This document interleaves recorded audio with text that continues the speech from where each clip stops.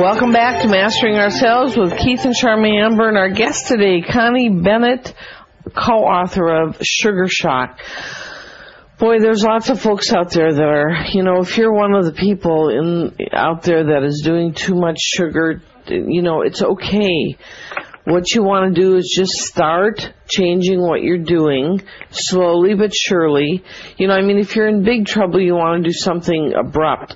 But if you're not in big trouble, then just start weaning yourself off. Would you agree with that? Well, I'm not even sure if you're in big trouble you want to go that quickly. I think that the first step that I think is effective is to just really learn about sugar's dangers.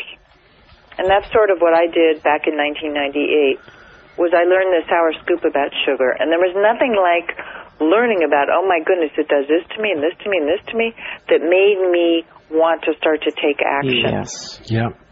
And it really does these things, these bad things to your body and to your clarity of mind and to your moods. It throws your moods everywhere.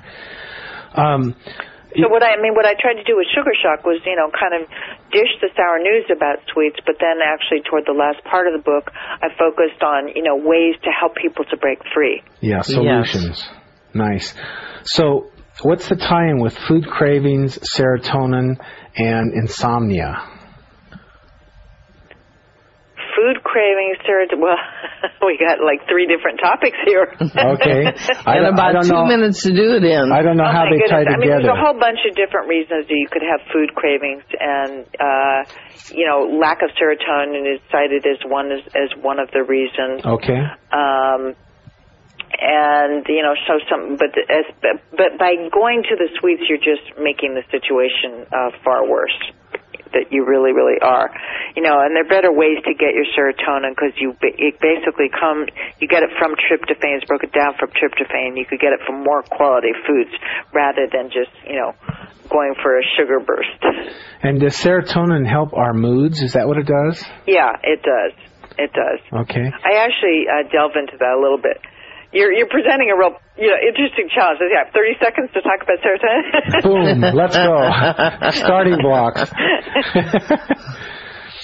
But basically, I want to leave people with the thought that if they do cut back or kick sugar, that really there are so many benefits to be gained. Yes. But you don't have to do it overnight. Right. And I think the first step is just to begin to see, do you actually have a problem with sugar?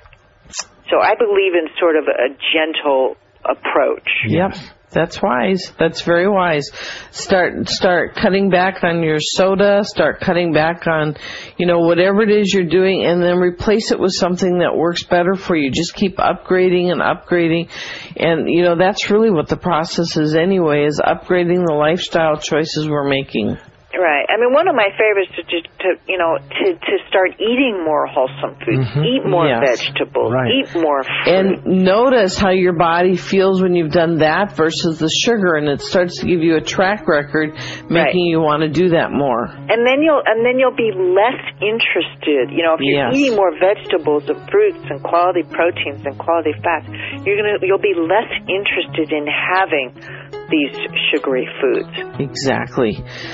Connie, we have fresh run out of time. It has been a pleasure, and we really appreciate the extensive work that you did, and we really recommend this book for anybody who's doing too much sugar, or even if you think you're not doing too much sugar, you might want to check it out. Well, obesity and diabetes is part of my urgency to get this going right here.